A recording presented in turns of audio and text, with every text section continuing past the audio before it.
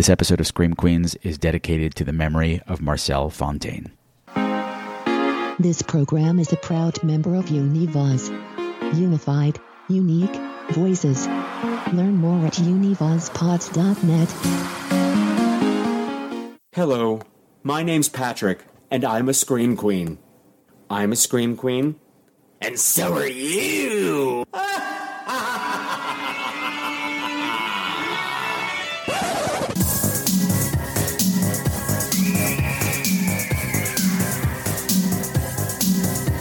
Hello again, my beautiful screamers, and welcome to another episode of Scream Queens. It's the podcast where horror gets gay. This is episode 335, and tonight we are taking a detour into the desert to talk about some rural horror. I'm talking about the 1988 monster movie that's also a tale of redemption and revenge, Pumpkinhead, directed by special effects legend Stan Winston. And to do that, I'm going to be joined by two very special guests, filmmaker and beertrepreneur Oso Ewert and Pastor Fabulous, also known as the Reverend Ben Fitzgerald Fye. But before we do any of that, please allow me to introduce myself. Hi!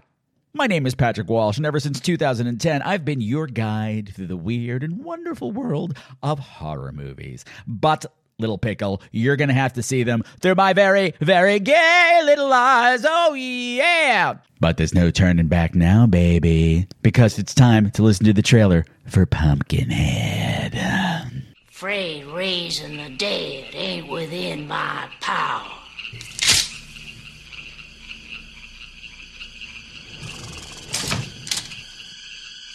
Will it be all right? Should I be afraid? It's coming!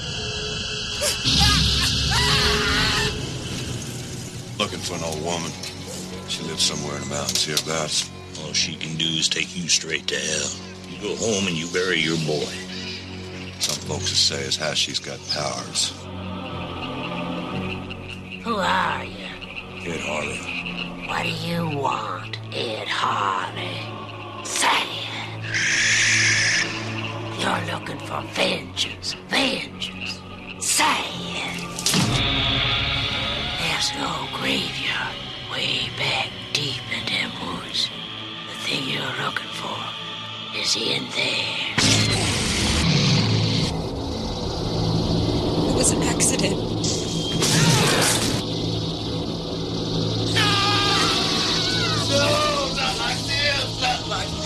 It's gotta run its course. Now it begins. It begins.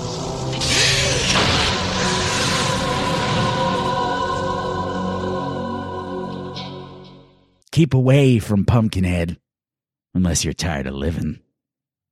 His enemies are mostly dead. He's mean and unforgiving. Laugh at him, and you're undone, but in some dreadful fashion. Vengeance he considers fun, and plans it with a passion. Time will not erase or blot a plot that he has brewing. And if you think that he's forgot, he'll conjure your undoing. Bolted doors and windows barred, guard dogs prowling in the yard, won't protect you in your bed. Nothing will. From Pumpkinhead. That is a poem that was written by Ed Justin that inspired tonight's film, Pumpkinhead, from 1988. So if you think that I'm sitting out here in this pumpkin patch tonight, all by myself, waiting for Pumpkinhead to rise, well, you got to get your head out your ass. I am not Linus. This ain't the Charlie Brown Halloween special. No, sir. I'm bringing some guests with me. And oh, what fabulous guests they are. One old, one new. First of all, we've got a man who is a big gay filmmaker who's coming back with a new talent. He's also going to make your beard look fabulous. Ladies and gentlemen, boys and girls, please welcome back to the Scream Queens studio, Mr. Oso Ewert.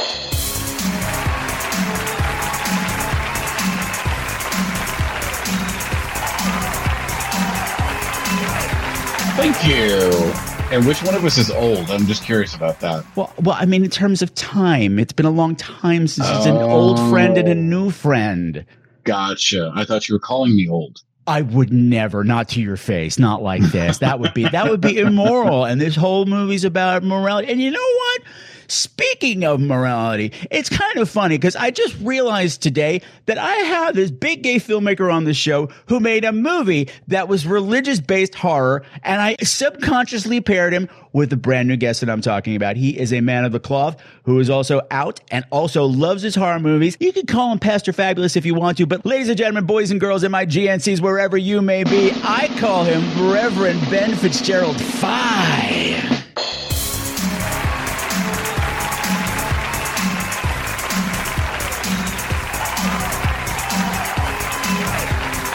Hello, Patrick. How are you? I'm fabulous. Ben, how are you? I am good. Thank you.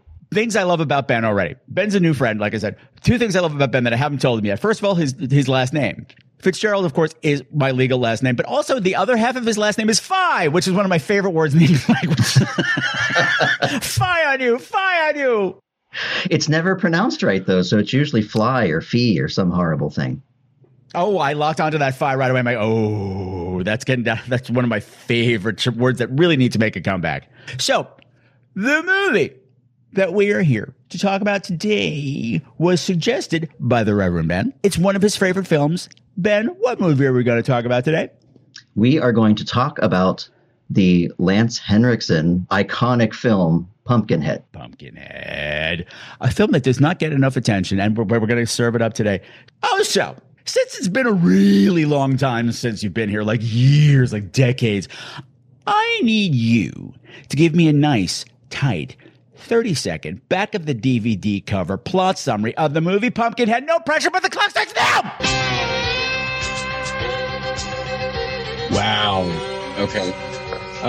Rotten kids murder accidentally small boy. Dad seeks revenge by a demon and witch lady in the mountains of middle of nowhere. Sold. Ben, anything you want to add to that? You got 10 seconds. No, that's deliverance with demons and no butt stuff.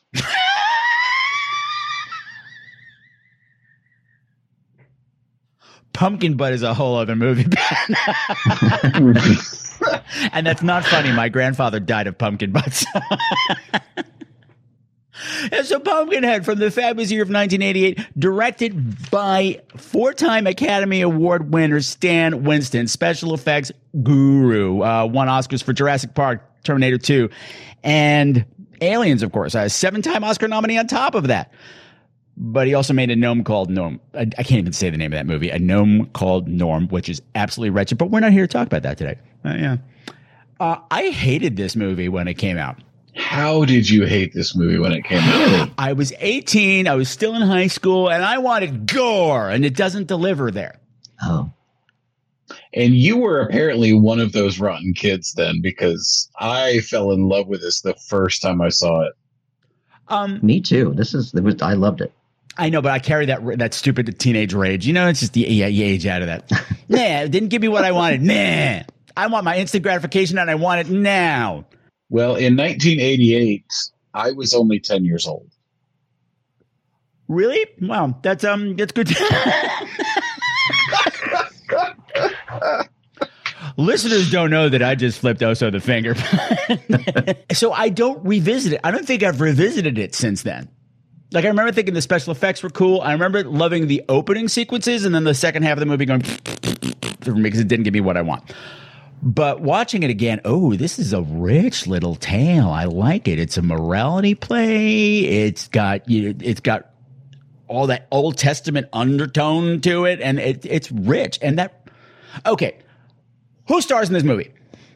Well, Lance Henriksen, who is in everything. He really is, especially these days. If you see a guy on the street you don't recognize, it's Lance Henriksen. So he's everywhere. Yeah. So Lance Henriksen is actually my favorite actor. Sorry. I was up. No way. Lance Henriksen is my favorite actor. I have felt every single emotion possible while watching him on film. And I think this is the film that made me fall in love with him. When I rewatched it for the 8,000th time, kind of prepping for this. I cried, and I knew I would when I was watching the opening scenes. Not the opening, but the scenes with him and his son, because he was so real. He was so believable. I felt every emotion that he was feeling at that time. Like, I was crying watching this movie, and I'm like, God damn it, Patrick, I'm crying watching a horror movie, and I shouldn't be. I'm sorry. Did you just blame me? I didn't pick the movie. It was him. It was Ben. Five. You made Bozo cry. No, I'm right there with you. And what I love about the opening of this movie is not just him, not just Lance Henriksen. That whole father-son relationship is effortless. That kid is great. It is. He's not precious. He's not precocious. He's not an adult in a kid's body. That kid is just being himself, and it's wonderful. And the play between the two of them is just like air. It's gorgeous to watch. I could see the actual connection that he was making with that kid, knowing that they are two actors, or, Lance Henriksen, an actor, and the kid, a kid. Mm-hmm. But seeing how connected they really were and how much he actually cared about that kid, and making sure that, they made that sort of father-son connection. Like, I feel like I've watched this over and over and over, because I watch it, I'll turn it on in the background on a regular basis. I think I was jealous of that super close bond that they had, which is part of the reason I think that it makes me so emotional watching that death and the immediate follow-up of Lance Henriksen. Just there is the look. There is a look that Lance Henriksen gives one of the kids when he says, "Can I help?" and he turns around and gives him that look, and that I lost it. Nobody saw him. It was an accident. But can I help?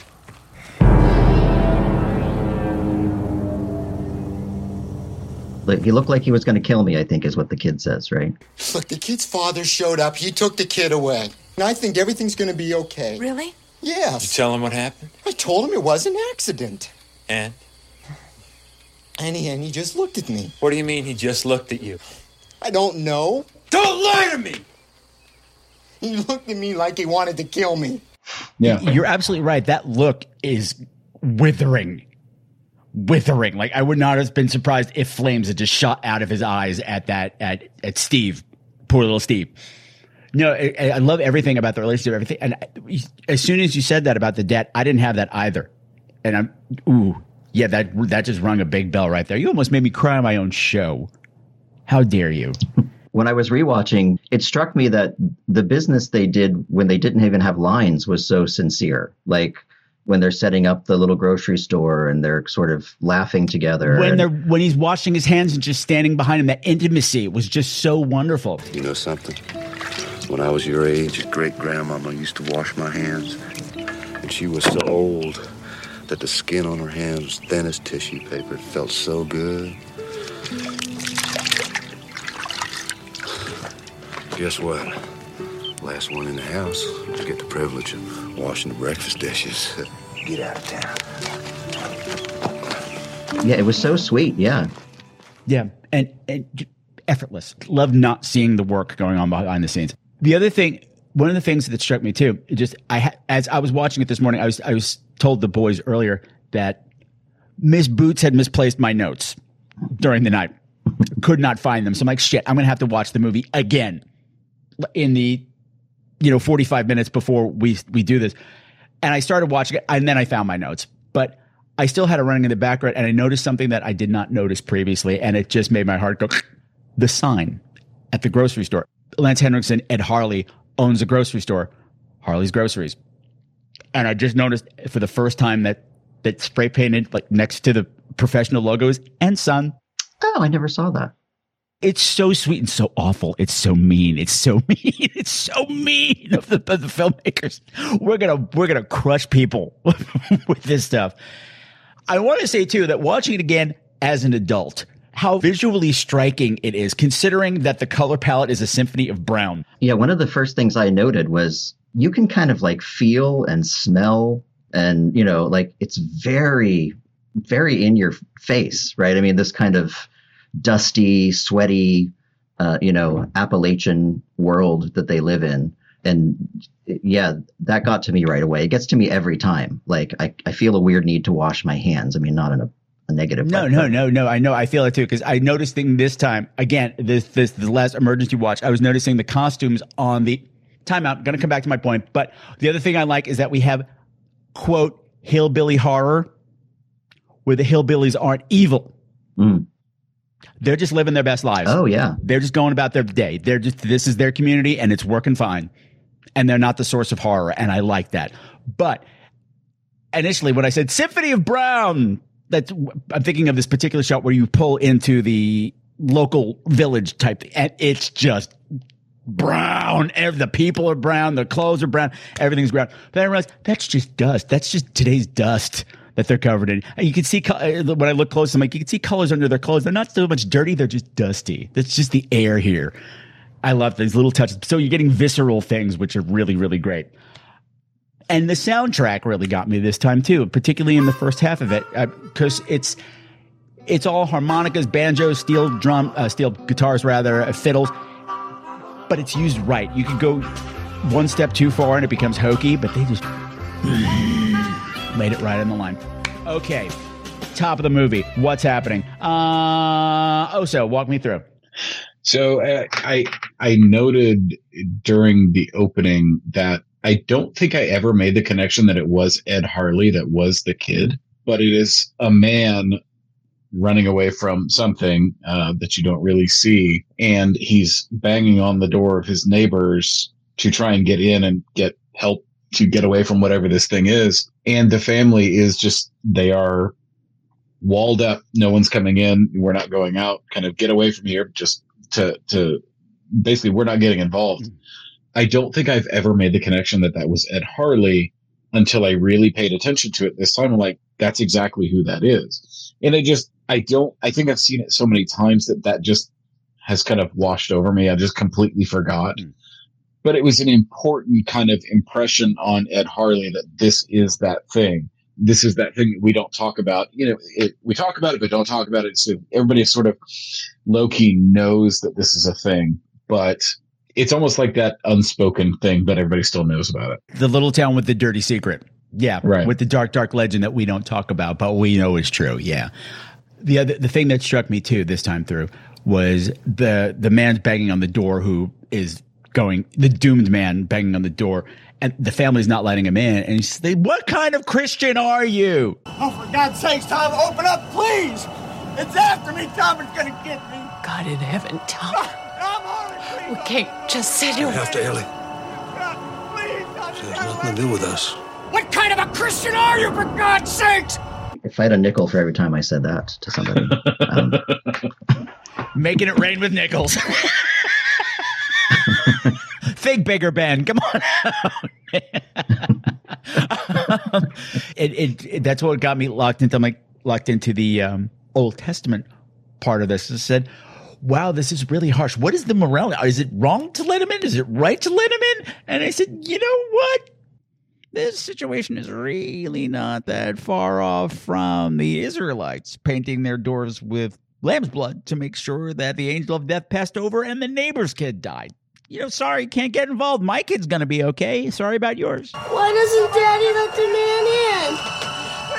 He can't, buddy. He just can't. We're not going to tell you this trick either. Sorry, it's not for you. So it puts a lot of great questions up from the start, make you doubt yourself. And I love that sort of thing. What I also love about this movie is that one day, but that man is not the same person that he was when he woke up that morning. I think he goes from hero to villain to hero again. It's this weird pendulum that he swings throughout the entire film. Yeah, I think that's one of the underappreciated and remarkable things is that it's not that he's even a hero or a villain. He's like all of us, right? Kind of going through this experience and flipping back and forth between, that need to be avenged and then recognizing other people's suffering, right? So it's this really great kind of psychological wrestling he's doing in a supernatural way, obviously, because he's, essentially possessed. He's kind of wrestling with this thing the whole time. And I just thought that's probably the realest expression of what we go through when we're faced with this kind of horrible accident or whatever, right? That kind of loss.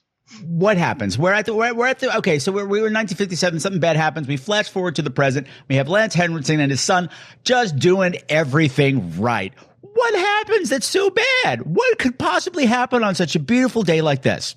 So as happens in the 80s, eventually a motocross scene breaks out for no apparent reason, right? So these horrible city folks, right, led by the most horrible city folk, right, the dude whose name for some reason is escaping me at the moment. Joel, right. So they're going somewhere with motorcycles, and somehow their lives are motorcycle oriented, but we're never really told exactly what the deal is, right? Are they doing this as professionals or whatever? But so he decides he's going to ride the motorcycle, and then it becomes this big competition. Well, I guess we have to say Dad isn't there, right? Because he forgot the feed. There is to sum things up, there is a series of unfortunate events that lead up to this horrible accident. Just little things. Yes, a customer comes by and needs his feed right now. Oh, I left the feed at the house. Oh, I got to leave the kid here for a minute. Oh, the dog got out. Oh, these people just happen to stop by. So it's just this whole chain of events that bring up this inevitable thing. Please go on, Ben. So then the motorcycle dudes are like racing with each other, and they jump over this hill, and the little boy is chasing his dog in the exact same spot. One misses and the other one hits the little boy. And that's when this whole chain of events is set off, right? So Joel has hit the little boy. I also just want to say, pause, snaps up for Gypsy the dog. Yeah. Gypsy is also Barney the dog in Gremlins, which I found out today. I know. I found that out too. And his name is Mushroom, or her name probably. It's usually a female dog in a movie. Since we're here, a bunch of teenagers come and ruin everything like they do. I also like that they reversed the old Harbinger trope. There's always that they always have to stop at the store in the middle of nowhere, and that's usually where they get the Portent of Doom. They are the Portent of Doom. The other thing I didn't like my first time around is that you don't really know anything about these kids that show up. You don't get much of them. You don't get into them a lot. And then I realized this time around, they don't matter. So there was actually a scene that was shot that was not added to the film, or was cut from the film, more likely. That was more of an introduction to them at a diner. I think that they played the part that they needed to in this film, and you hated them immediately. See, I didn't. I didn't. No, I didn't. The thing is, okay, this time around, I didn't, because one of my beefs with any movie, particularly horror movies, because you're usually getting a bunch of teenagers thrown together. If I don't buy this group as friends, I'm going to have a hard time with your movie if I don't know why these people are hanging out. When I watched it the other night, I was like, why are these people hanging out? Why are you friends? You don't get... Oh, this part of the group are friends. Joel and his girlfriend crashed the party. That's why they're here. Okay, so that's why everybody's on edge. Like, oh, you don't... That's why they're not in the car together. Like, yeah, I'm gonna ride with Steve. Yeah, I'm gonna ride with Steve too. Me too. Yeah. Nobody wants to be with them. So I guess you don't hate all of them immediately, but you hate him. Immediately. Because he's just a piece of garbage. They give him nothing else to do but be absolutely awful on every possible level. And he's great. Like this, John Diacino does this really well. He's loathable from square one. Like his first line is just like, Made a friend there already, huh, Joel?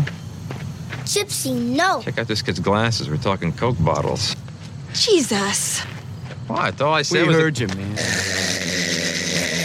Yeah, and he pushes his girlfriend. I mean, like, he just does one ridiculously mean, terrible thing after another. Oh, yeah. Abusive, controlling, toxic masculinity, all like everything wrapped into one package. None of this would have happened. Like, there's all the series of unfortunate events that lead up to that accident. But all of those individual events would cause no harm. Had Joel not felt the need to flex his dick as soon as they stopped for 5 minutes. I got to do this now. I got to start riding motorcycles now. You jerk. You jerk. None of this would have happened. Come on, I thought we were going to get everyone settled in first. Listen, if you want to stay here and play with the vegetables, that's fine with me. I'm going.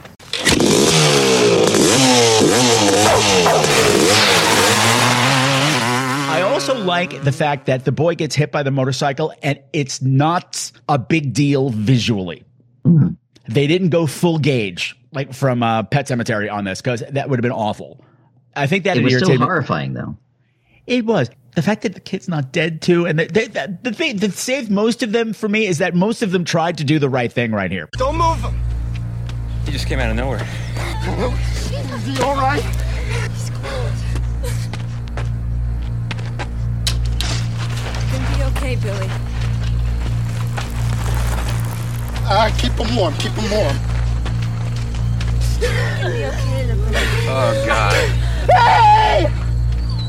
They tried. Most of them weren't involved with the accident.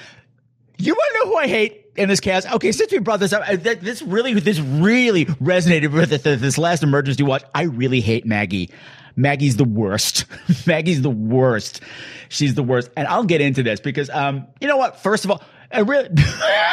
Hold on, Dave's about to have a tantrum. Okay, part of it is because she got a special, and introducing Carrie Remsen as Maggie. So I'm expecting something special, and I know that's just something your agents do to make your name pop out. I know that. She had done tons of work before, and it's not an attack on the actress, but as soon as that kid got hit by the bicycle, she tried to make it all about her. She goes full Barbara from Night of the Living Dead. And the more I watch it, the more I realize she's not actually in an emotional crisis. She is actually just trying to get attention. There's a scene later on where she goes catatonic for most of the movie. There's a scene where she just wanders outside. Like she's like, I'm in shock and I'm wandering. When she gets up, she actually walks to the door, makes sure everybody sees that she's leaving. She's manipulative and then tries to control everything for the rest of the movie. I don't like Maggie at all. Don't like her. No, I think they tried to make her, yeah, I mean, she's really whiny. I mean, like, it's like, yeah, I know some terrible thing happened, but like you said, like, it's not about you. Like, it's this two-dimensional drama queen thing she's doing. And, you know, even the scene where she's, you know, post-catatonic, I guess we'll say, and she's at the table, like, praying fervently. Hail Mary, full of grace, the Lord is with you. Blessed art thou. Whatever you saw out there, it wasn't the devil. It was. Hail Mary, full. There is. I saw it. And I'm thinking, I'm a pastor and I wouldn't hang out with you. Like, this is obnoxious. You should be okay, right? I mean, they took the gun and everything. God is the only thing that can stop what's out there, Ken.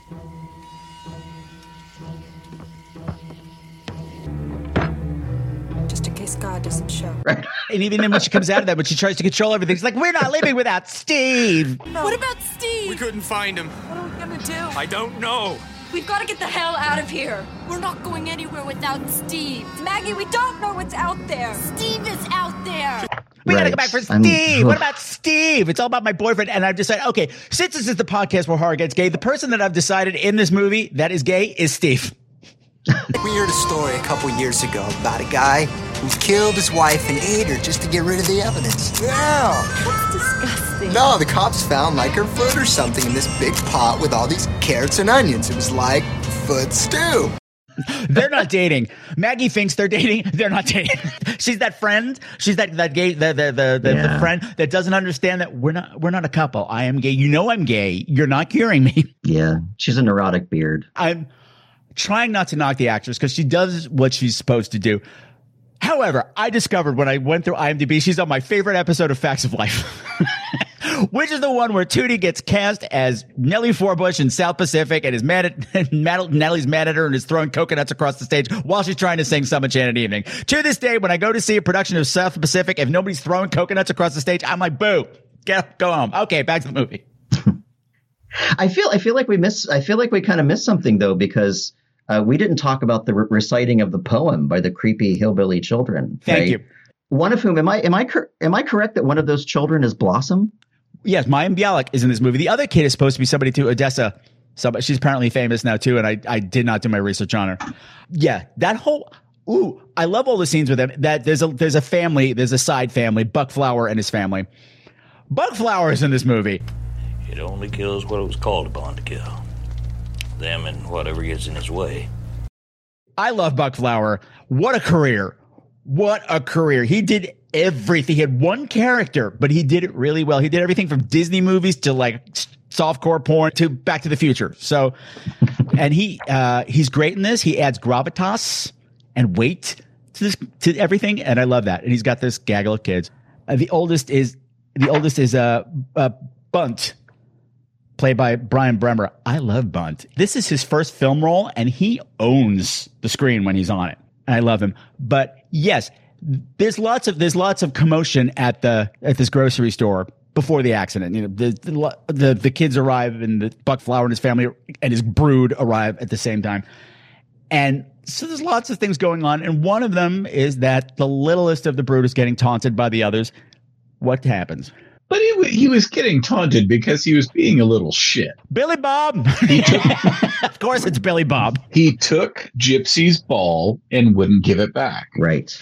So that's when he started getting taunted and that's where that whole morality thing comes in on just a smaller level. But like, he took something that wasn't his and he was being a little brat and wouldn't give it back. So that's when they start taunting him with the pumpkin head. Jimmy Joe, you done bad. Y'all know what settles on badness, don't you? Pumpkinhead. Pumpkinhead. Y'all stop. There ain't no Pumpkinhead. What about old Mr. Foley? He moved away. Pumpkinhead got it. Teared off his head and drank all the blood. Did not. Did too. Shut up, Hessie. Keep away from Pumpkinhead unless you're tired of living. His enemies are mostly dead. He's mean and unforgiving. Stop it! Yes, keep away from Pumpkinhead unless you're tired of living. His enemies are mostly dead. He's mean and unforgiving. I heard that poem long before this movie came out, and I don't know where. I don't know where. When they started reciting in the movie, I recited it along with them the first time. I know that poem. The only thing I could think of, there used to be a Twilight Zone magazine that would publish things like this.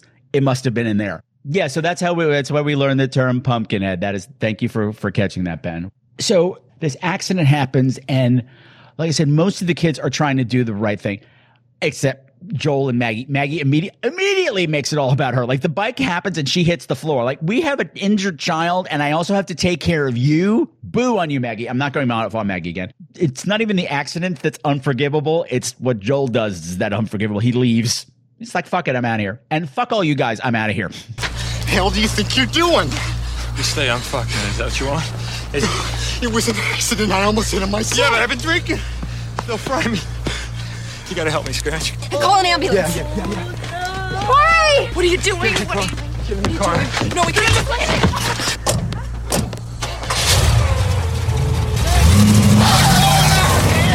Where the fuck is he going? He just leaves all of his friends there. Okay, so I'm going to take my girlfriend, and we're going to the cabin. Bye. He makes sure he secures the motorcycle, though, because that's super important. Well, he can't flex his dick without the motorcycle, Ben. I didn't know motorcycles were wieners. This is the first time I'm hearing that. Well, it's a chopper. It's between your legs and it revs. Come on now. It's a huge phallic symbol, as is his shotgun. I'm from PA. I thought guns were always wieners, so I guess I didn't make the connection. Many things are wiener, Pastor Ben. Many things are wiener. Okay, that goes in a sermon. Hey there, Screamers. As you know, May is my birthday month, which means over at the Scream Queens Virtual Drive-In, it's going to be birthday madness all month long. Every Sunday night at 8 p.m. Eastern Standard Time, we're watching another scary-themed birthday movie starting on May 1st with Bloody Birthday from 1981. On May 8th, my actual birthday, come watch the Canadian slasher classic Happy Birthday to Me. On Sunday, May 15th, it's Madhouse from 1981. It's going to be a shitty birthday when your crazy sister escapes from the madhouse. And finally, on May 22nd, we're breaking tradition. We're going to show Grand Piano, which I had to cancel a couple of weeks ago, starring Elijah Wood and John Cusack. The fun starts every Sunday night at 8 p.m. Eastern Standard Time, and all you got to do is go to www.screamqueens.com/drive-in. It's super fun, and it's always free. The Scream Queens Virtual Drive-In, where your dreams come true, but your nightmares do too, baby. Oh, yeah. Thank you, because I just wrote like a whole Phoebe from Friends children's song in my head about it. The fact too, the other thing that makes me say that this Steve is gay is that Steve is the one that gets left there to deal with everything. I'm like, we're going to leave it to the gay. He'll handle this well. He's more sensitive. They won't hit Steve. Who can hit a boy with a headband like that? No, in the 80s, that was the halo, right? The headband is the halo on the Oh, wow. You're right. It literally it comes up several times, too. That image. Yeah. And I just want to throw out shouts to Steve. Steve is Joel Hoffman. You will recognize him from Slumber Party Massacre 2, Slaughterhouse, and what was the other one? I can't. Oh, Killer Workout. Woo, what a movie. He didn't do much, but I always like him. So that Steve gets left there, and Lance Henriksen comes back, and that scene that Oso had mentioned earlier happens. If looks could actually kill, we would all be dead from this one glance from Lance Henriksen. Lance Henriksen is one of those actors that nothing shows on his face, which is why he was great as I want to call him Data, but that's not right. Yeah, the android dude. Yeah. Bishop, thank you. Bishop. Nothing shows, but like every emotion possible came bursting out of his face at that moment. That whole scene where he takes Billy back to the house to try to take care of him is just, first of all, gorgeous and absolutely heart-wrenching. Once upon a time, there was this old man. And he had this very, very special son. Daddy. Yeah, baby.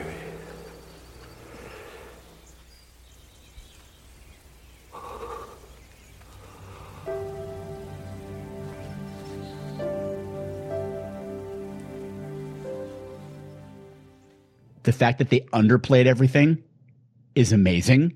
They don't go for the throat with the emotional stuff at all, which makes it so much worse.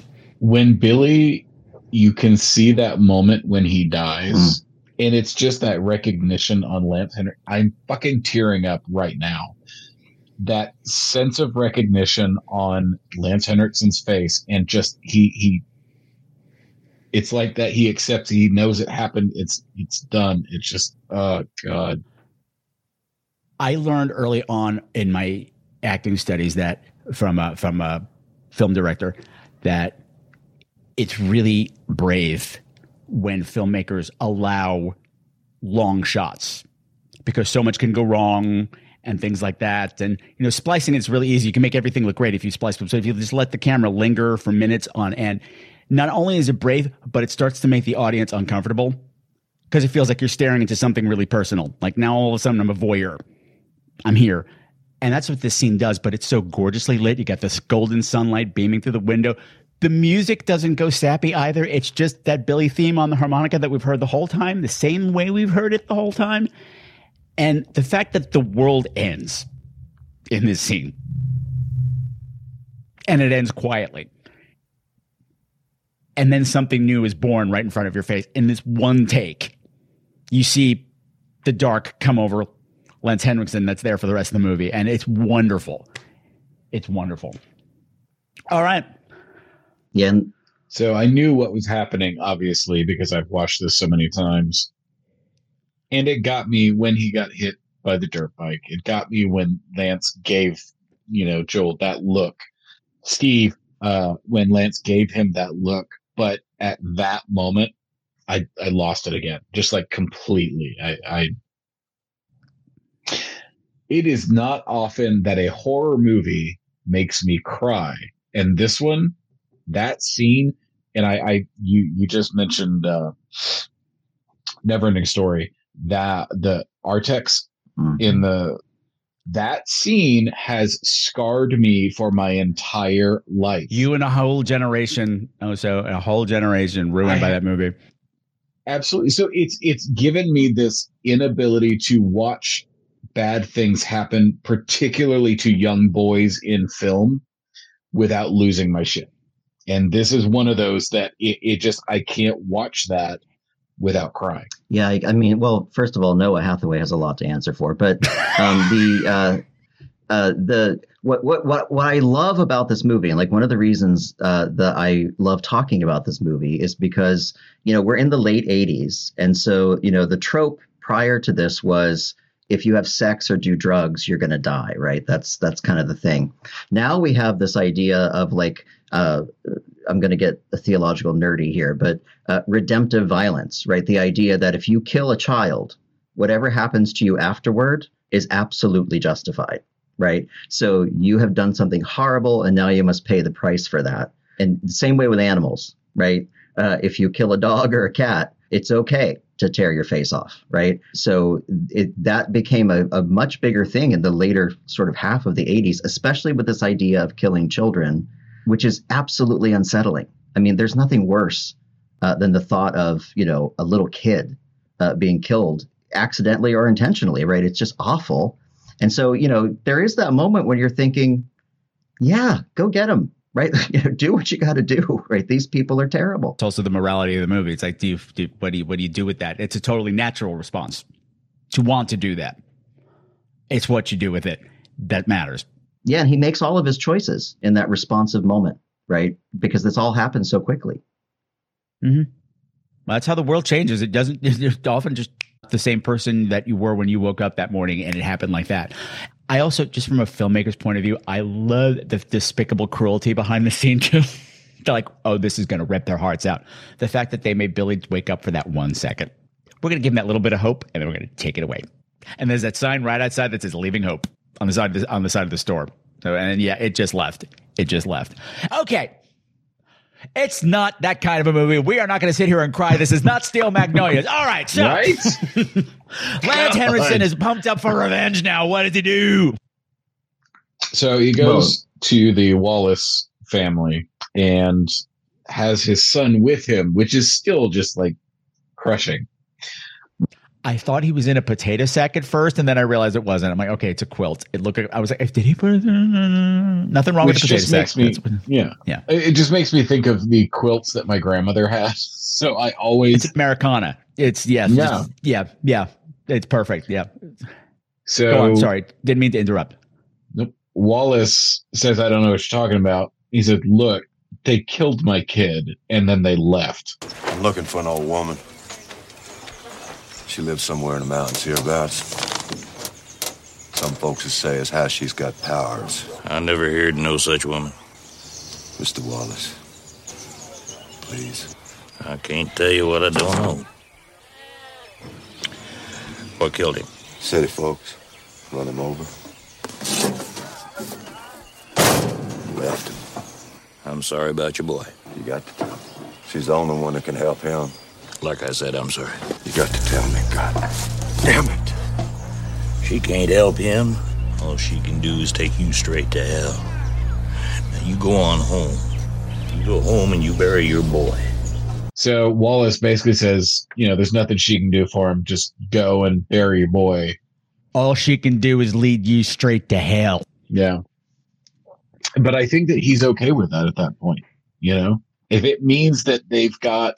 If they answer for what they did, he doesn't care, No. I get it. Yeah.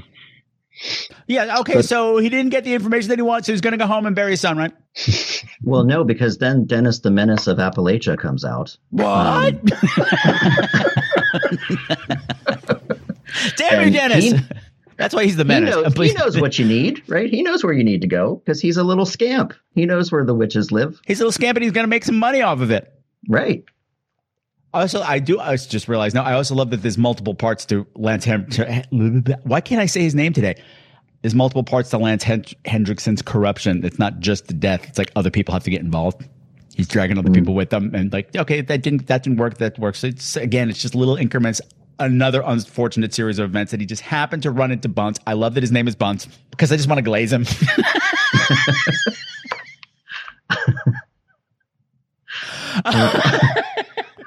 I hate myself for that. I don't even know what to do right now. Well, because you're here, I'm not telling my bunt cake story, and they already know the bunt cake story. Yeah, so Bunt's like, yeah, I know, I'll take it there. I'll tell you where to go. But Lance is like, no, you got to get in the car with me. You're going to take me there. I know who you're looking for. What you tried? What? Her name's Haggis. She's up on Black Ridge. Get him back. No way. You got to show me get him back. Okay. I'm only going part way. That old woman scares the piss out of me. So it's another choice that somebody, he could have walked away, but no, he got his $10. Yeah, sure, I'll take it. How that woman scares the shit out of me. And we go to the house of Haggis, which is not a restaurant in Scotland. It is a witch's hut. You name your kid Haggis, you're going to have problems. Oh, I think she earned that name. I think she earned it. What she you looks gotta like. You got to grow into a name like Haggis. Or that's just what they call her. Nobody knows what her real name is anymore. It doesn't matter. I loved all of this. One of the things I love about it so much is how still Haggis is. She doesn't move. Like, even her eyes don't move. I thought she was blind for a long time because when Lance Henriksen comes in, she never looks at him. Like, oh, she's no. But then later on, you're like, oh no, she knows exactly what she's doing. She's like, he's inconsequential. But that kind of stillness, like that coiled snake stillness, I love that. Well, I agree with the little kid, right? That old woman scares the piss out of me too. The makeup on her, stunning. I don't have an idea what the woman looks like underneath it. It is amazing. And again, she gives him every opportunity to leave. She gives him every warning. She's like, you don't want to do this. The price is way too high for you, Ed Harley. Again, steps of corruption. It's like, but no, he really, really wants it. He makes all the wrong decisions here. And it's wonderful to watch. I even love that when she asks for payment, he pays in those silver coins that are way too big to be any kind of currency that exists in the world right now. Yeah, it's a Judas moment. Yeah, well, and this is a very Faustian moment, right? This idea that he's about to make the deal, right?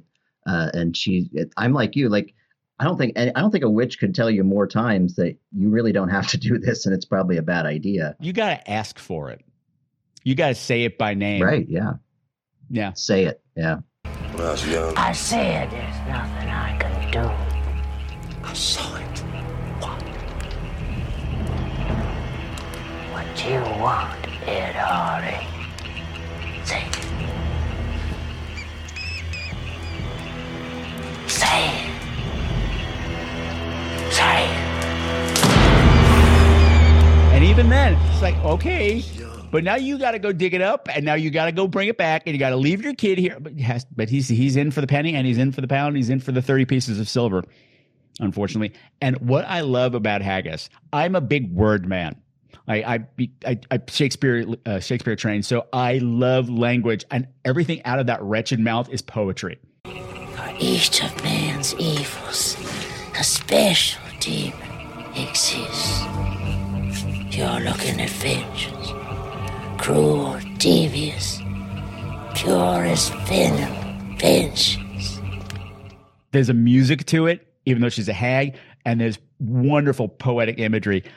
After he digs up the body, we'll jump around a bit. Digs up the body, and she goes, what am I looking at? She's like, you're looking at vengeance. Cruel, devious, pure as venom, vengeance. Love that. That just, ooh, it literally makes the hairs go up on my arms and my neck. Not from fright, but just like, ooh, that was delicious. I would kill for a line like that. And she's so calm. I mean, like, she says everything with this absolute serenity. She's done this 1,000 times, 1,000 times, 1,000 times. We don't know how old she is. We don't know. She's always been this. She's always been here. I love her. She's great. Wonderful character. That could have been a toss-off, a write-off. I'm sorry, a toss-off. Paging Dr. Freud. If I had known I'm going to be so filthy, I would have poured myself a bigger glass of water to wash my mouth out. One of my other favorite parts of the movie is the trip to this graveyard. It's not just any graveyard. It's the graveyard where they bury the kin they shamed of. There's an old graveyard way back deep in them woods. Mountain folk used to bury kin in there. Kin they's ashamed of. Bring a shovel. The thing you're looking for is in there. Bring it back here. Some things I gotta do to it before it'll be any use to you. That graveyard, how will I know? You'll know, Ed Harley.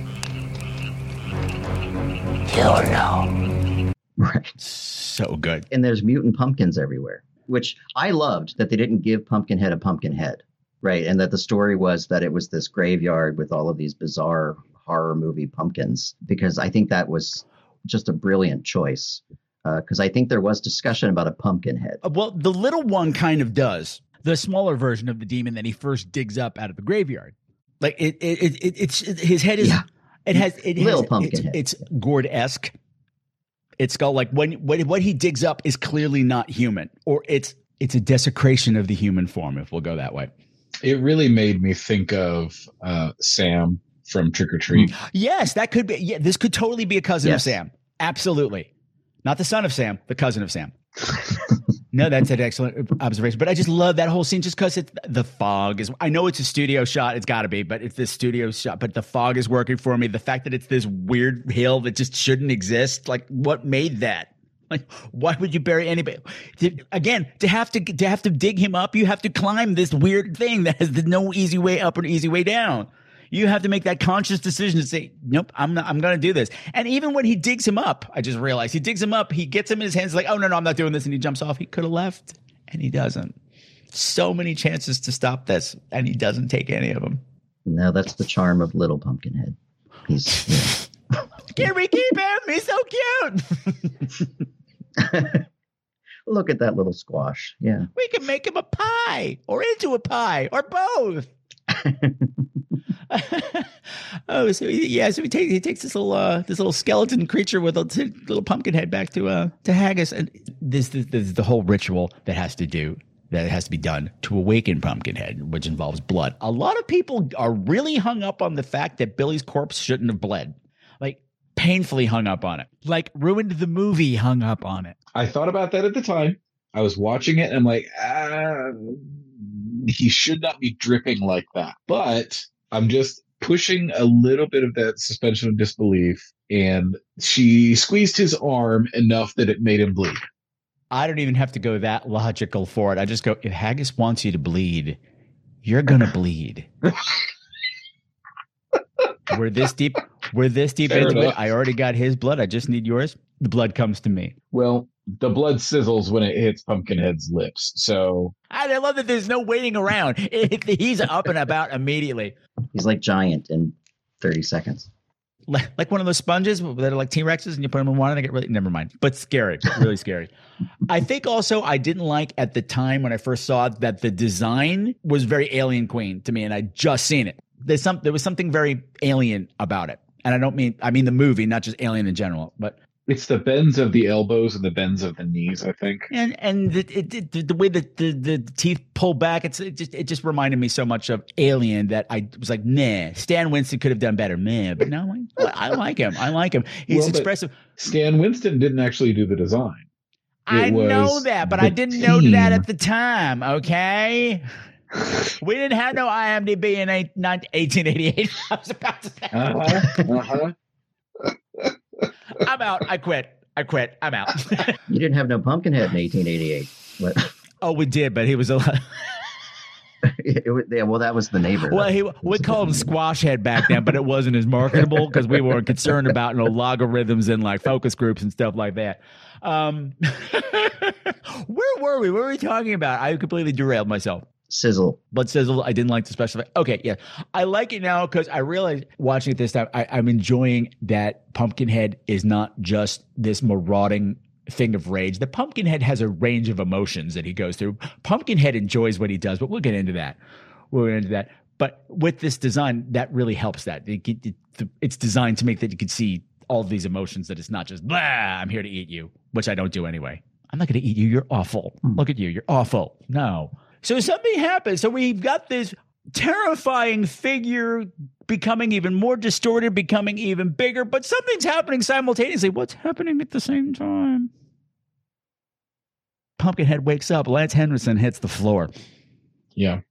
So they very effectively made the connection between the two of them. So when Pumpkinhead is pumpkinheading, Lance Henriksen is also pumpkinheading. Oh, I'm sorry. Did you think the price was going to be just your soul, Ed Harley? Did you think that's all it was going to be, Ed Harley? No. You're going to see everything that he does. You're going to feel everything that he does. You're going to hear all of their screams. Yeah, good stuff. Good stuff. You know what? They're so boring that we haven't talked about the people in the cabin at all. Because no one cares. No, because they're trapped in the closet. They're trapped in the closet. And to be fair, I do want to say, like, I do like. Where's her name? Main girl. You mean like Final Girl, the last girl? Yeah, our main girl, Cynthia Bain, the redheadish one. I can't think of the character's name, but I liked. Is it Tina? Hello, this is the ghost of Patrick's yet to come. Cynthia Bain's character's name is Tracy. Back to the show. I like her a lot. When we get out of here, Joel's going to be carrying his balls home in a knapsack. Remind me never to piss you off, Tracy. I also not really fond of her boyfriend either, even though it's Jeff East. Jeff East was a staple in the 70s. Staple. That was the other thing that threw me off. I'm like, that guy is way too old to be hanging out with these kids. Way too old, but okay, whatever. They're not teenagers, to be fair. I've decided they're not teenagers. They're mid-20s kids. But yeah, Jeff East was Huckleberry Finn in the Tom Sawyer movies with Jodie Foster, Summer of Fear with Wes Craven, Deadly Blessing, Superman. And to be fair, he was even old in Summer of Fear. He was a little long in the tooth for that. There's lots of commotion going on because Joel has taken over the cabin. Like, the others have arrived and he won't let anybody leave. He's not letting anybody call the police. He's ripped the phone out of the wall. Why is he so upset? It's but this one little accident that he doesn't even know the kid's dead. Oh, he's got priors. Oh, yeah. He's on probation. Jesus, he just ripped the phone cord out of the wall. What? I'm going back. I'm going to drive to the nearest You're not going anywhere. Hey! Hey. What's up? Please. Joel was in another accident a couple months ago and a girl was hurt. He's on probation right now. If the police find out about it... They're not gonna find out about it. Look, man, I'm real sorry about that, but that little boy down there needs our help now. Joel. Just give me the keys, all right?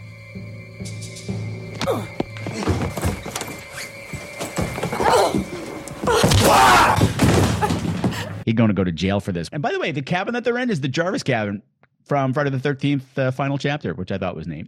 Thank you, IMDb. He's got two of them locked in the closet. You got Maggie freaked out. And he's got his girlfriend, Kim. And this time when I was watching it this morning, I focused on Kim a little bit. I wish there was more of her. I like this actress a lot. I like her look. Like, first of all, stunningly gorgeous. She's got a Susanna Hoff thing going on that works for me. But it didn't really register in previous viewings. That scene where he said where he hits her after the accident. He hits her. He knocks her to the ground. I'm like, oh, of course, this is an abusive relationship. Of course it is. Look at him. Look at him. There is a moment that I think is so small but so fabulous from Kim. Joel's holding court at the kitchen table. I don't remember who else is there. Doesn't matter. And Kim comes over and she says, "Look, I'm really starting to worry about Maggie." When she approaches, her eyes are down, her head is down. She doesn't make any eye contact. I'm like, that actress knew. It's like she's playing abuse, even though it's not in the main script. I'm like, that is an abused woman that we're watching right there. And it was such a great little choice to just find that little nugget. Anyway, I get excited about little things. No one's taking the bait, but no, I didn't mean to say.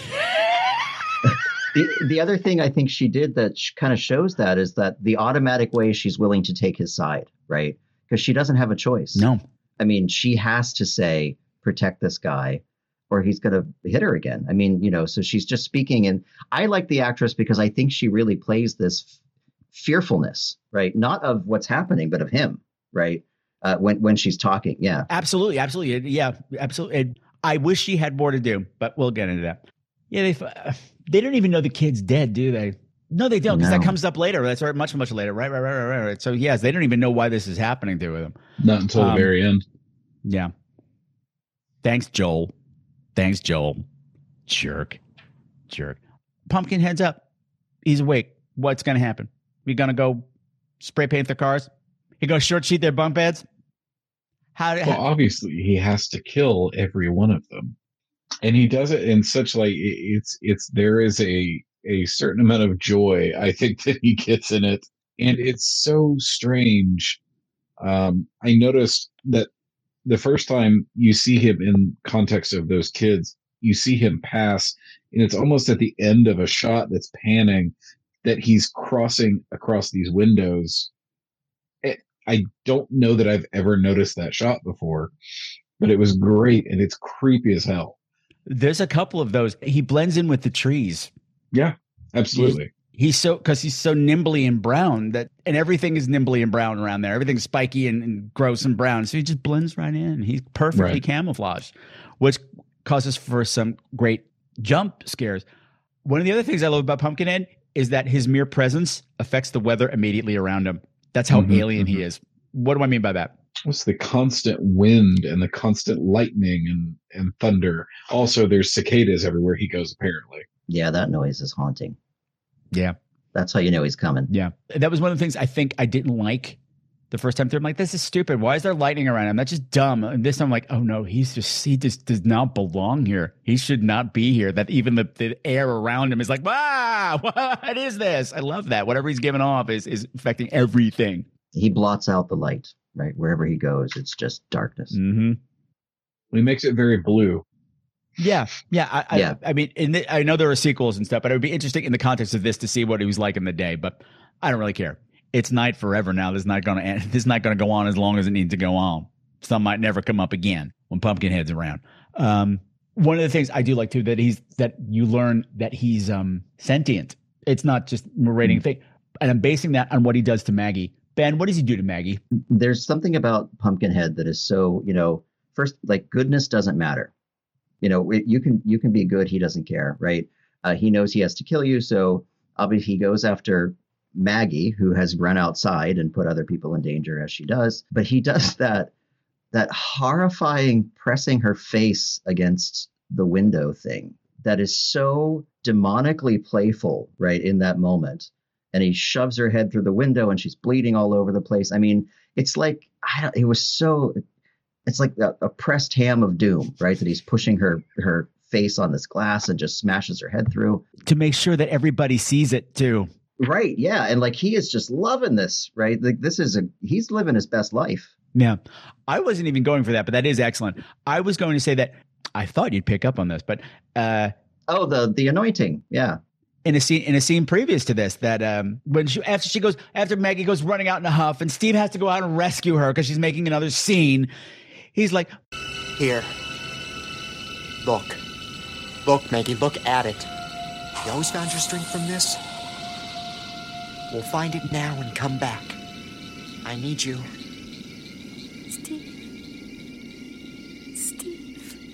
Maggie, come back to me. Look at this. Look at your cross. You've always found strength in the cross. And she goes on a big Bible thumping thing for the rest of the movie that Ben had mentioned earlier. She's got to be praying constantly, and she's got to be, only God can stop what's out there. That kind of nonsense, which means do nothing. I'm going to control the situation by making sure nobody does anything that we need to do. But when he gets his hands on Maggie, the first thing he does is just carves a cross in her forehead. I'm going to mock your faith. I'm going to mock everything that you believe in and everything that you derive strength from, because it's not here tonight.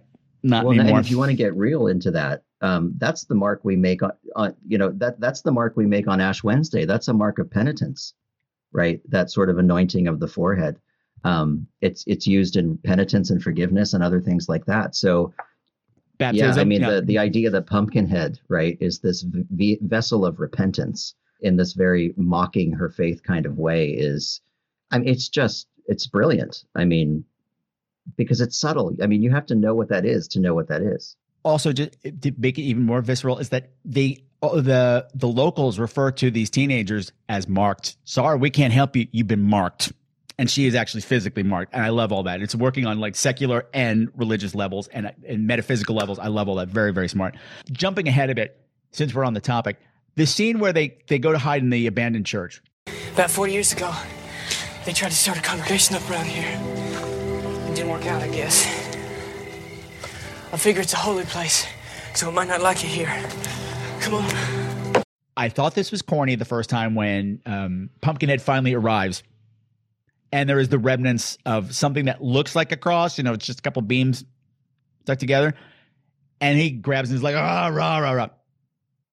Like, that's so corny. This time through, I'm going, it doesn't affect him. It's not hurting him. It's not warding him off. It's making him angry. What a great choice. Yeah, and I got a real, you were talking about the Old Testament, right? When they're in the church and the church can't protect them, because clearly this town has a weird relationship with churches, right? They tried to have a congregation. It didn't work out for some reason. But there's this Old Testament idea that when you have sinned greatly, God doesn't pay attention to you anymore. So the church wouldn't protect them, right? Or couldn't protect them.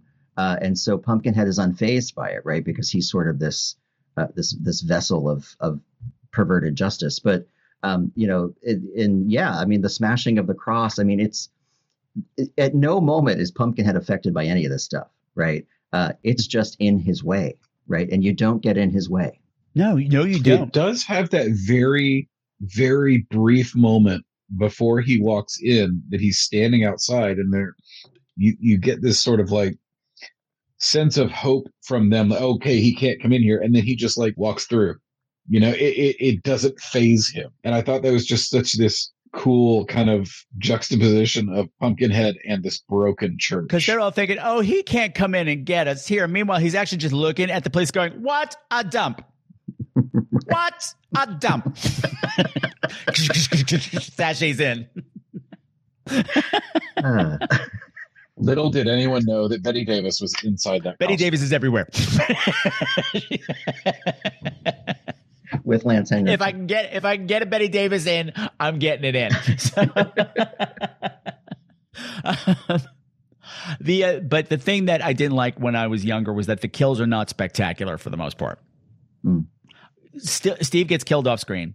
We get the telltale bloody headband, though, which I thought was a nice touch. Or halo, if you will. The soiled halo. Sorry, your angel's gone. He was the only nice one of you, and we've taken him first. Because maybe Pumpkinhead prioritizes, like, you're the least awful. Well, and that's what I was thinking about is the order in which they were killed. I'm wondering if Joel was the last one intentionally because he had to watch all of them die because of what he did. But he's not the last one. He's the last to one die, but the other two are still marked. They're still marked. I just call that bad writing because I think it was intentional. Pumpkinhead has no flaws. He does what's right. I'm sorry, it's in the script. Well, I think the gun stabbing death was pretty dramatic. I mean, I think in a way the deaths are kind of intentionally undramatic because he's just throwing away trash. I mean, it really is nothing to him. It's also 1988, which means the MPAA was cracking down. It was the era of Tipper Gore. Like Friday the 13th, 7th got cuts of ribbons the year before. So they might have intentionally left it out. And I'm fine with that now. But I'm just saying at the time I didn't like it. But this time around, I loved Joel's death. I'd hated it the first time. Like, how lame. Because I usually am of the opinion when you've got a creature that's got natural weapons, if it uses another weapon, that's lame. So using the shotgun was lame. But then I realized you just stabbed him with his own phallic symbol. That's he loves that damn gun, and I'm going to take it out. I'm like, you, and he did it through the gut. I have a thing with gut wounds. Because you do this job long enough, and I studied like forensic pathology and all kinds of things like that, and was supposed to be a profiler in another career life. But when you do gut stuff, you are going to kill that person, but it's going to take a really long time, and they're going to suffer for a really long time. So, like Stab 5 recently, everything was in the gut. And it's just like, oh God, this guy is whoever's doing this is so mean. He wants everybody to suffer before they die. And that's what Pumpkinhead does with him. It's like, I'm going to he kills Kim very quickly. This is going to hurt. And he lifts him up too, doesn't he? With the gun. Is that a thing? Yeah. Mm-hmm. And is he the one that he plays with his head in that awful? Mm-hmm. Oh my. Mm-hmm. Yeah. Mm-hmm. Anybody still in there? Yeah, that was horrifying. So this is Patrick from the future. Hello.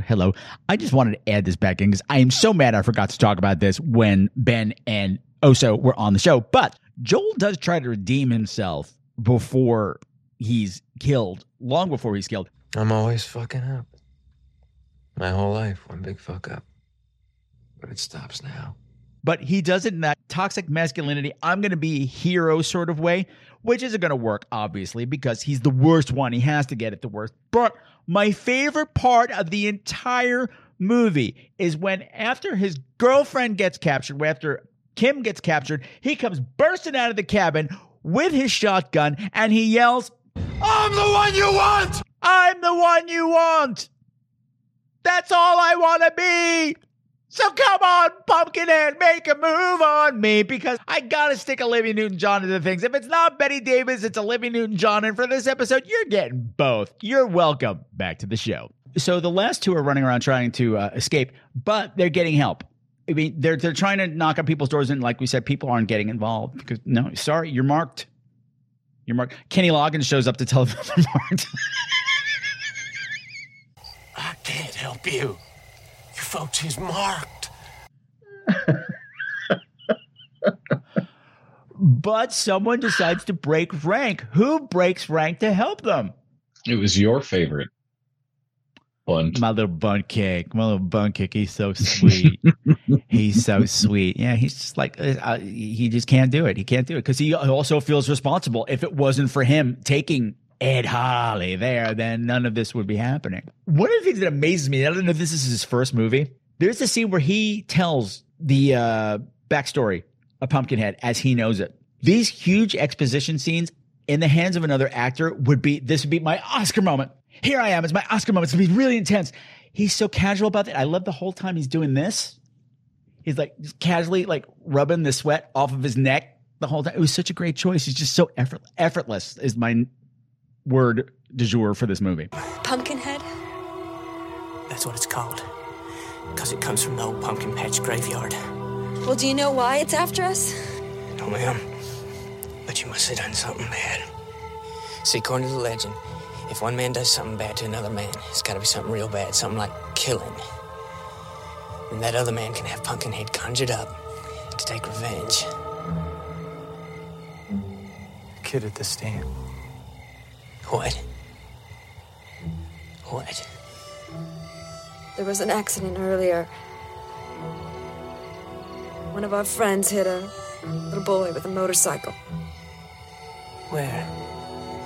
At the fruit stand a couple of miles down the road. Gosh almighty, Billy Harley. You know? No. You heard about it?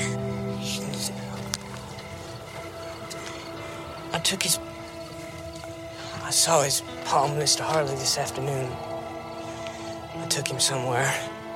Well, was his son okay? I can't say for sure. But if that thing's haunting you, I suppose not. Oh, my God. Your friends, where are they now?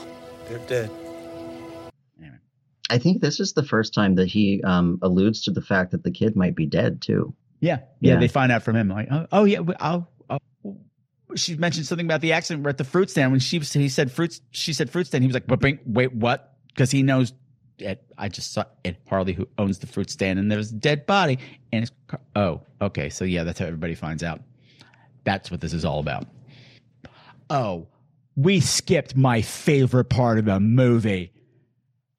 My favorite part of the movie when Ed Harley wakes up and he's driving his son to the graveyard to get buried. And that sweet little boy sits up. What'd you do, Daddy? That's the line that got Lance Henriksen to do the movie. He said, that's incredible right there. That's incredible. There's a handful of lines like that that were just, the one that really stood out for me was, Ed Harley's back at Haggis's saying, how do we stop this? And she's like, you can't. It's got to run its course. He's like, God damn you. He already has. He already has. You gotta stop it. It's what you wanted. No, not like this. Not like this. I see it. This is wrong. Nothing I can do. It's gotta run its course now. What did you think? It'd be easy, neat and clean and painless. You're a fool. If you won't help me, if you don't help me, then I'll do it myself. I'll do it myself. You'll fail, Ed Harley. You'll fail and you'll die, too. Then I'll die. And pay the final price all the sooner. Goddamn you, goddamn you. He already has, son. He already has. Did you think it would be easy, nice and clean and painless? I warned you. I warned you. Don't come crying to me. Caveat emptor, Ed Harley. Caveat emptor. And every time somebody dies, Ed Harley becomes a little bit closer and a little bit closer and a little bit closer to Pumpkinhead. He sees more, he feels more. And we learn what? Well, I guess I'm just going to say that he's essentially turning into Pumpkinhead himself. They're becoming the same creature. It's what's the Corsican brothers? Is that the legend? The twins who could feel each other's pain? Okay, nobody knows what I'm talking about. Old movie. Sorry, I'm ancient. Well, you already said 1888, right? How dare you for remembering that? How dare you use my own words against me? Fie on you, Oso. Fie. You know, actually, one of the lines I found pretty powerful too, and I think it was almost a throwaway line, but when Bunt is, doing his little exposition thing, when he just looks deadpan and says, "I think it's here now." I think it's here now. That sent chills through me when he did that. And then, of course, cicadas go, and it's a whole thing. The mariachi band comes out. No, you're absolutely right. I just want to give it up to Tom Woodruff for not only working on the design of Pumpkinhead, but being in that suit. The way that he moved, and I've met him, so I'm sure we've talked about it, but we have a horror convention down here called Texas Frightmare Weekend, and I've worked it for 13 years. So I've met a lot of kind of horror celebrity guests, and Tom Woodruff is one of the people that I've met, and he is the nicest monster I've ever met. I just recently, Lance Henriksen was actually just here a couple weeks ago and got to hang out with him just a little bit. And he is still just one of the most amazing people I've ever met. But Tom Woodruff, for his tall and kind of, he's a big guy, the ability to kind of move in that suit so fluid. It blows me away. He's wonderful. You're right there. Even though the creature itself is hideous, it's got grace when it moves and a silence when it moves. Incredibly agile. I mean, he goes from, pulling someone over the top of the house to 50 feet up in a tree. I mean, it's so, okay. So there's this final chasing, but we know that nothing can stop this. It has to run its course. We've been told this over and over and over again. So Pumpkinhead kills the two kids and the movie's over? That was the version that I watched. That's the French version. Right. And then Pumpkinhead drinks Campari and smokes clove cigarettes because it's French. I don't know. Right. Well, no, I think you get that first real, kind of hit you over the head connection, that they are connected, right? Where Ed Harley kind of accidentally snags his flamethrower and pulls himself into the pitchfork. Yeah. And then there's just for 1 second. I just want to say that it's at some point. I don't remember when exactly what it was. Lance Henderson's deciding, no, I can't let this happen. I'm going to have to stop this. So he's going out to fight Pumpkinhead. Please continue. Oh, so sorry. Yeah. So, it's the kind of more on the nose, obvious connection that if Ed Harley's feeling this, Pumpkinhead is feeling this. So it's a bit. Like I said, it's a bit on the nose for me. It was subtle before, and I think that it was a little bit forced to say, hey, look, they're actually connected. Make that connection. We want you to see that. But it was, even that being so in your face, I still think it was well done. Oh, yeah. Like it was realistic. It was just kind of, well, it also, like, I could have done without it. Well, okay. Fair enough. I get that. It is because they do it a couple of times. They do it with Gypsy the dog too. Gypsy the dog attacks one of them. Oh, poor Gypsy the dog. She keeps growling out. She knows that he's gone. Like immediately. She knows there's something wrong with it. I don't think that was Gypsy. That was the other guy's dog. Kenny Loggins. The other townsperson. Yeah, it was Kenny Loggins' Gypsy because I need more Gypsy in the movie. Gypsy's had a really bad, but even earlier on back at the store when he was still at the store and he came home and Gypsy was like, no, I don't know who you are. That's heartbreaking. It's heartbreaking as an animal lover. I didn't mind it so much because it is a horror movie. You're going for a certain audience, and you do have to hit people over the head. You have to make sure that they get it. And plus, we've established that there's a connection. We have to establish that it's progressed, that it's this visceral. I don't mind it, but I understand why you do. But yeah, Ed realizes that connection, and what does he do?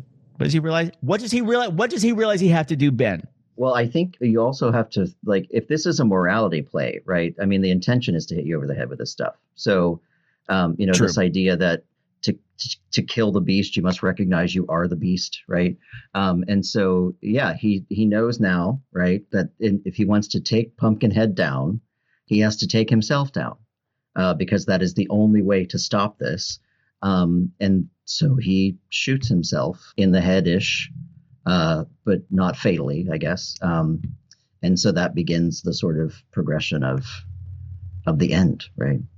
There's that wonderful moment right after one of those. I don't remember if it was the flamethrower or the dog attack, where he recovered from it and you looked up at Pumpkinhead, and Pumpkinhead is now getting his face. It's starting to look more and more like Lance Henriksen, and this movie goes on, and he didn't realize it up until then.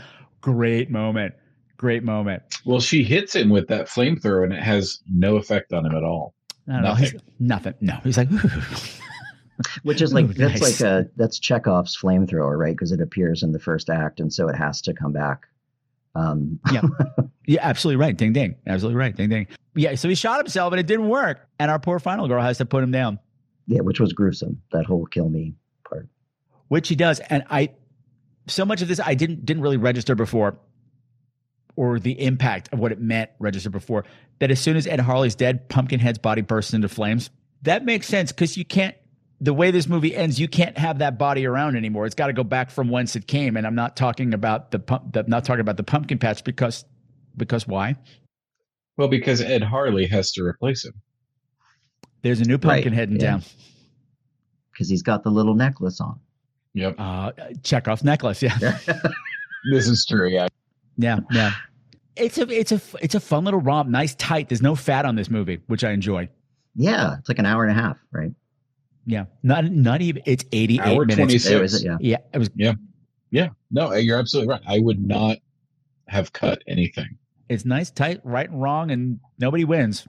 I mean, you could say that the kids win because they survive, but Yeah, but she has to kill someone. I mean, like, there's nothing good about what happens, right? Yeah, again, another morale. Do I do it or do I not do it? And then after all of this, all of them are damaged after this. Both of those kids, Bunt, they have been involved in this and they are damaged. And poor Gypsy lost her whole family. Yeah. Well, and poor Chris, I mean, we didn't even talk about poor Chris, right? Who Pumpkinhead did everything but kill him. I mean, he was thrown around every which way. But, You know what? I hated his vest so much that I hated his whole outfit. I'm like, just keep bouncing him around. His whole look was terrible. Like, and then Haggis, like one of her other great lines, right? Now you have to pay the final price, all the silver, right? And so that's what happens to Ed Harley, right? I do love that the price is not what it's more than you think, even more than what we think it is. It's like you think the character's getting duped, but no, honey. You really needed to read the user agreement before you signed this contract, but you didn't. No one reads the fine print. No. Always read the fine print with Satan, folks. That's my advice for today.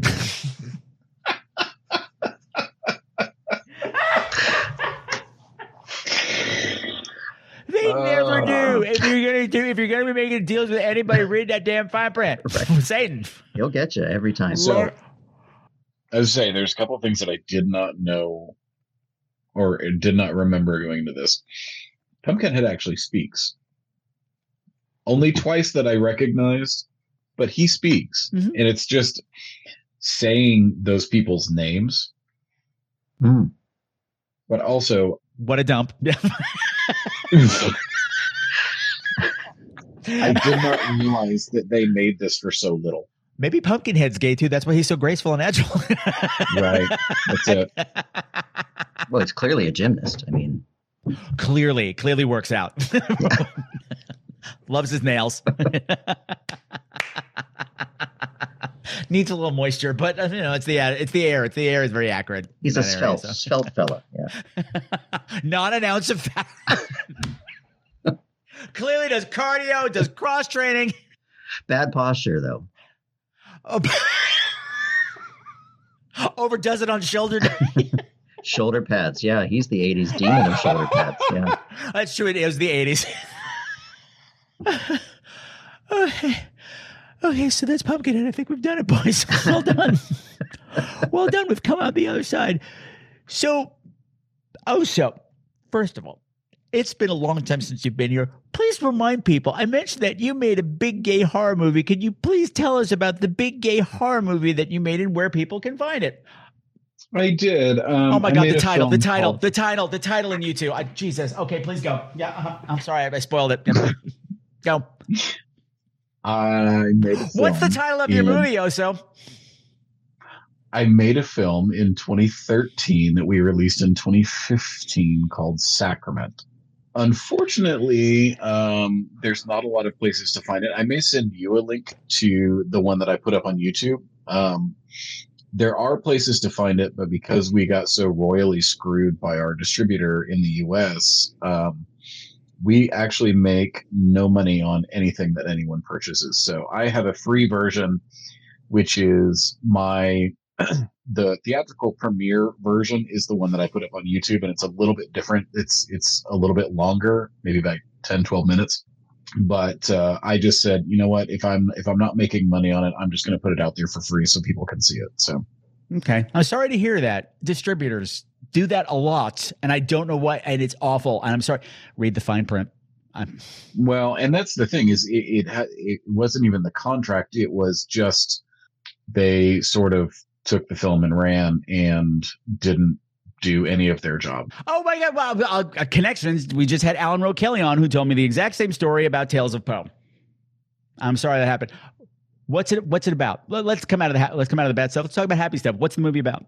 It's sort of my homage to the stuff that I grew up watching. It was a bunch of kids on a trip down south, and originally they were going to South Padre, and I think we just cut the name of the town, but they end up in this small southern town, which is a very religious, they've got like a religious revival going on at the time, and they start getting picked off one by one. Ultimately, they're getting eaten by the town. What was the tagline for your movie? Please remind me. The tagline was "Sinners for Dinner." I love that. That makes me so happy. Oh, I'm sorry about that. It was actually originally titled "For Those We Are About to Receive," and it was too long, and it was a little too. I wouldn't know what I was going to watch with exactly. that title, but so yeah. Okay, so Ben, you are the first gay person of the cloth that I've had on the show, and part of that on my part is because when I hear gay and religion in the same sentence, I kind of cringe because I have to separate the two, because I was raised Catholic. I went to Catholic for 17 years. Catholic school, that is. And spoiler, it didn't end well. Didn't like it. Had the exact opposite effect that it was supposed to have and drove me away. Ben, what makes your church different, and where might people find that church if they want to come see a Pastor Ben sermon? Can we do that? You can do that, actually. Yeah. What makes my church different is that we are aggressively affirming. And so we are a small but fierce little congregation. But my congregation is very progressive. Having a gay minister was actually an important thing for them. And they wanted to send a message by doing that. So, yeah, it's unfortunate, right, that we have to separate our sexuality from our religion. I often say gay folks don't lose their faith. It's stolen from them. And so, yeah, you can. We have a YouTube link where you can watch me preach my little heart out. We do Zoom services every Sunday at 10 a.m., which you can find on our website. 10 a.m.? Are you sure it's a gay church? I'm sorry. I can't out myself. Sorry. Well, please yeah. continue. I have a cat. I have a cat who eats at 6:30, so I'm brunching.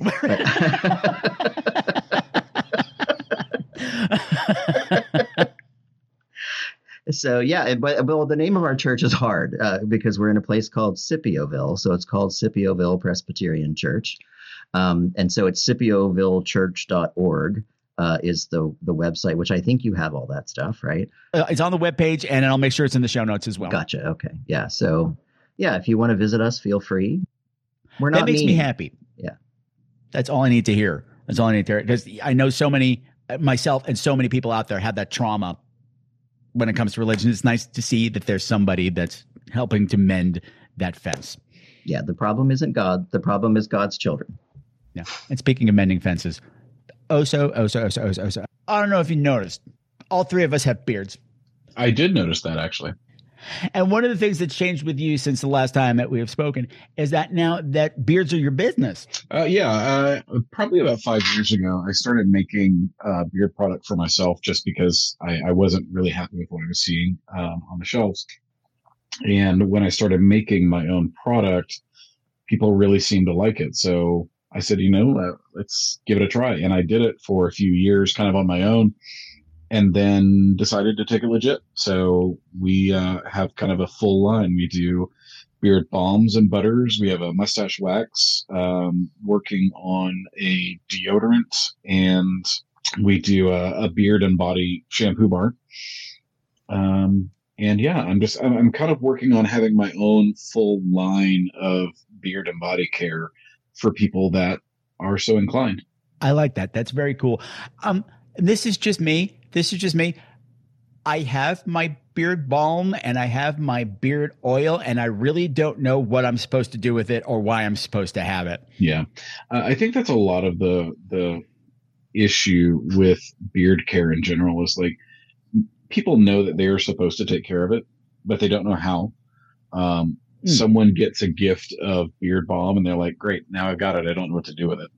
So to me, that's been one of the best parts of this is sort of helping people out. And it's not easy to do it one-on-one because everybody's got to have that kind of instruction, to say, here's why you do this. Here's how you do it. And I've started doing a little more kind of TikTok and a little bit of more video driven to reach more people and say, look, here's how you do this. Here's why this is a problem. Here's why your beard itches. Trying to reach more people in a more efficient way than kind of doing all of the farmers markets and saying, great, you come by, I can talk to you in person and tell you what you need. If I can do the videos and kind of get the word out that way, I reach more people faster. Excellent. That's exactly what I need. Cause like I said, I've got dozens of bottles of them in there and I use them a couple of times and then somebody gives me more and they just pile up and I look horrible. I look at me. I'm a scraggly. I feel terrible. Anyway, beard. Your poor beard. Leave her alone. Leave her alone. She's a wonderful woman. Oh, this one. Okay. So what is the name of your company, Oso, and how can people find your products? It is Oso Scruffy. It's OSO SCRUFFY. And we're at ososcruffy.com. We are on the website. We're on Instagram. We're on TikTok. We're on Facebook. We're on Twitter. We're all over the place. Just trying to, I really try to spread a much more less toxic masculinity version of beard care. Because most of the ads that you see for beard products are these perfectly chiseled Viking guys with massive beards, and that's just not reality for most people. I have a lot of trans. It's like a dick measuring contest, but on your face. Yeah, it is. And I have a lot of trans customers. I have a lot of non-binary customers, and those are the people that I want to show. I want there to be real people in all of my social media, and that's what I try to. I don't go out and buy ad pictures of these Viking guys. I use real people in my stuff. Okay, I love all of that. So, Oso and I worked out a little something for you listeners out there who might be wondering what to do with your beards or want to try a new beard product. And we've come up with a little deal. Oso, why don't you tell them about this super bargain that you can get with a special code just for Scream Queens listeners? That's right. Just for Scream Queens listeners, you get a 10% off your total order with using the Scream Queens code Queens with a Z 10. So QUEENZ 10. Yay. I love all that. The thing is, I'm going to tell you right now, everybody out there, if you use the 10% saving to bribe some witch in the woods for a revenge pact, I'm never speaking to you again. Okay? Not cool. Not cool. All right, gentlemen, thank you so much for spending your Saturday afternoon with me. This has been a lot of fun. I enjoyed it. And you made me watch a movie I love. And you made me cry. You're welcome. You're welcome. And Ben, thank you for recommending it, making me go back to it and revisit it and finding a love for it I did not have before. You've awoken the spirit inside of me, the spirit of Pumpkinhead. Love for Pumpkinhead. I'm touched. Thank you. Okay. Have a wonderful rest of your weekend, boys. Stay safe, stay healthy, and most of all, stay fabulous. Bye. Bye.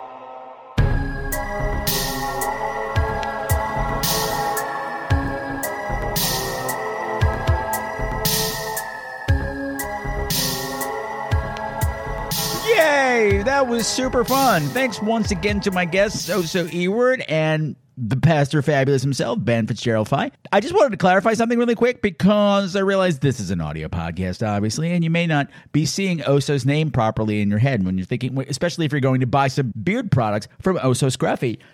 It's not Oso, like Oso Eward is oh so sexy. It's not that, it's OSO, Spanish for bear. Oh, so scruffy. So it's Bear Scruffy, but in Spanish. But if you're confused by what I just said, don't worry about it. The links are down there in the show notes. Go buy yourself some beard product. Get yourself that 10% exclusive savings and make yourself look fabulous. So I've been thinking, as I was editing this, Ben said something that struck me about that whole redemptive violence thing that he mentioned about how it's this knee-jerk reaction to get revenge on somebody when a child is killed or a pet is killed or anything like that. And I realized that in Pumpkinhead, Lance Henriksen is redeemed. The only way he reaches redemption is because he's become empathetic to his victims, to Pumpkinhead's victims, which are also, of course, his victims. He feels their pain. He shares their suffering.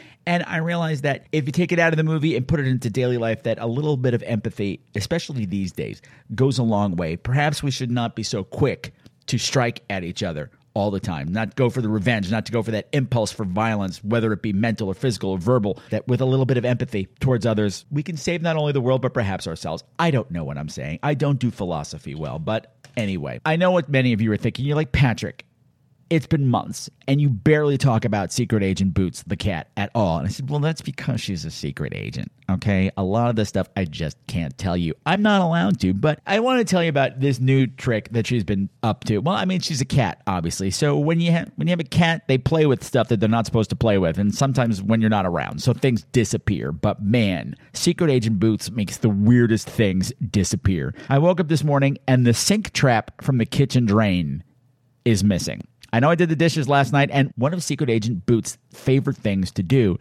is to patrol the kitchen sink, particularly when I'm doing the dishes. She'll stand next to me and watch like a hawk everything that's going on, because her favorite thing is when I pull out the sink trap and the water goes down and it swirls around and it gurgles. She will jump up and down and back and forth and like freak out like something is going to jump out, like Pennywise the clown is going to come out and attack us, especially if it gets really gurgly. And I woke up this morning and the sink trap is gone. I did the dishes last night, and I know I put the sink trap down next to the faucet because, we can't put it back in too soon or she gets upset. You have to make sure that water's gone. Once the water goes down, she'll go down and poke at the drain for a while. So I just put it aside and let her poke. So there's no sink trap today. So I said to her, Secret Agent Boots, I can't help but notice that the drain trap from the kitchen sink is missing. And she said, well, these things happen, Steve. And so I said, Secret Agent Boots, I know you like to patrol the sink at night to keep Pennywise the clown from getting in. Did you move the sink trap somewhere more secure, possibly? That's classified, Steve. Okay. Secret Agent Boots, without the sink trap, can't Pennywise get into the apartment more easily and kill us all? The less you know, the better, Steve. Boots, my name isn't Steve. Yes, well, that's exactly what a Steve would say, Steve. Nice work. Spy cats are complicated cats. That's all I got to say. Before we wrap up, I do want to tell you that I went to the theater the other night. I got to see a show on Broadway, a play called The Minutes. And I know you're bored already, but stay with me, because if this happens to tour, I highly recommend you see it, because A, it's a great play, and B, it's terrifying. The only way I can describe it, it was like Christopher Guest meets Shirley Jackson. So if you like that kind of a thing, it's great. It sounds as boring as hell because it's about a town council meeting. Some guy missed the last 2 meetings and he just wants to read the minutes from the last meeting, but everyone's dancing around the meeting minutes, like why he can't have them or can't read them, that they're not here, they don't exist. Oh, we didn't type them, we didn't print them out. There's a whole mystery about what happened at the last meeting, and it turns out something really horrible happened at the last meeting, and something really horrible has been going on for a long time. This is a little town with a really dark, bloody secret, and it's fabulous. And when the blood started flowing in the last 10 minutes, I'm like, wow, this is not the show I expected it to be at all, and I'm really happy. If it tours, go check it out. It's Steppenwolf. It's a Steppenwolf production, which is a Chicago theater company. If it's Steppenwolf, you know it's always going to be something interesting. But man, Christopher Guest meets Shirley Jackson. It's all these wacky characters like, oh, they're so cute and so adorable. And the next thing, there's a body count. And I loved it. So the minutes. If it comes by, check it out. And if not, too bad. So next month is Pride Month. Yay! And that means we're going to be delving into some movies that were made by queer people. Yay! So no more hunting and straining trying to find gay subtext in these horror movies. No, these horror movies were made by gay people, so it's going to be squirted all over the surface. Yay! Just the way I like it. And to kick things off, I am finally, if it kills me, going to cover Death Drop Gorgeous. That's the queer slasher movie made by our buddies over at Monster Makeup Incorporated. They've been on the show a bunch of times, and I never talk about their movie because something always happens, and it's a hard movie to talk about, but we are going to do it this time if it kills me, because I have rounded up 2 very special guests who know nothing about the movie, so they're bringing no baggage and no confusion. I'm talking about Jason Pintar, who you met when I covered All About Evil a few years ago, and Peter Adamson, who was on Popcorn. So it's going to happen if it kills me. And if you haven't seen the movie, what are you waiting for? It's on Shudder right now. Death Drop Gorgeous. What better way to kick off Pride Month than with a big gay drag slasher flick? All right, I think that's going to wrap things up for episode 335 of Scream Queens. If you'd like to get in touch with the show, you know what? You can do that on all the social media. The links are down there in the show notes. But what I would really love, what would make my day, which would make my birthday, give me a late birthday present by leaving me a voicemail. Patrick, how do I do that? It's very easy. Go to the website, www.screamqueens.com. Of course, that's Queens with a Z. On the right side of the page, there's a little red tab that says, leave me a voicemail. Click it and leave me a voicemail. That's what it's there for, and I'll play it on the show, and we can talk. I miss having your voices in my ear holes. But Patrick, what do I talk about? I don't know. You have a comment on something I said? Leave a voicemail. You disagree with my review of something? Leave me a voicemail. You saw a movie that you loved and want me to talk about it? Leave a voicemail. You saw a movie that you hated and you want to tell the world? Leave a goddamn voicemail. ScreamQueens.com, tab on the right. Super simple. And so, my beautiful, beautiful screamers, please continue to make the world a more fabulously creepy place. And to do that, all you got to do is follow the Scream Queens golden rule. Can you say it with me? I bet you can. Fight or flight. Survive the night. Make it to the final reel. Wear a fucking mask. Wash your fucking hands. Keep your fucking distance. Get the fucking shot if you can. And never forget for 1 second how much I love you. Answer, a lot. A heck of a lot.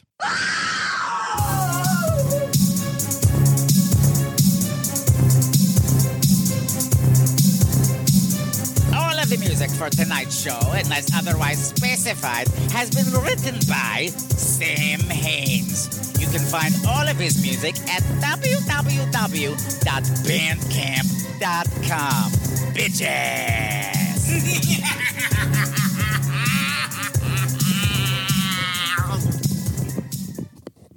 Ew.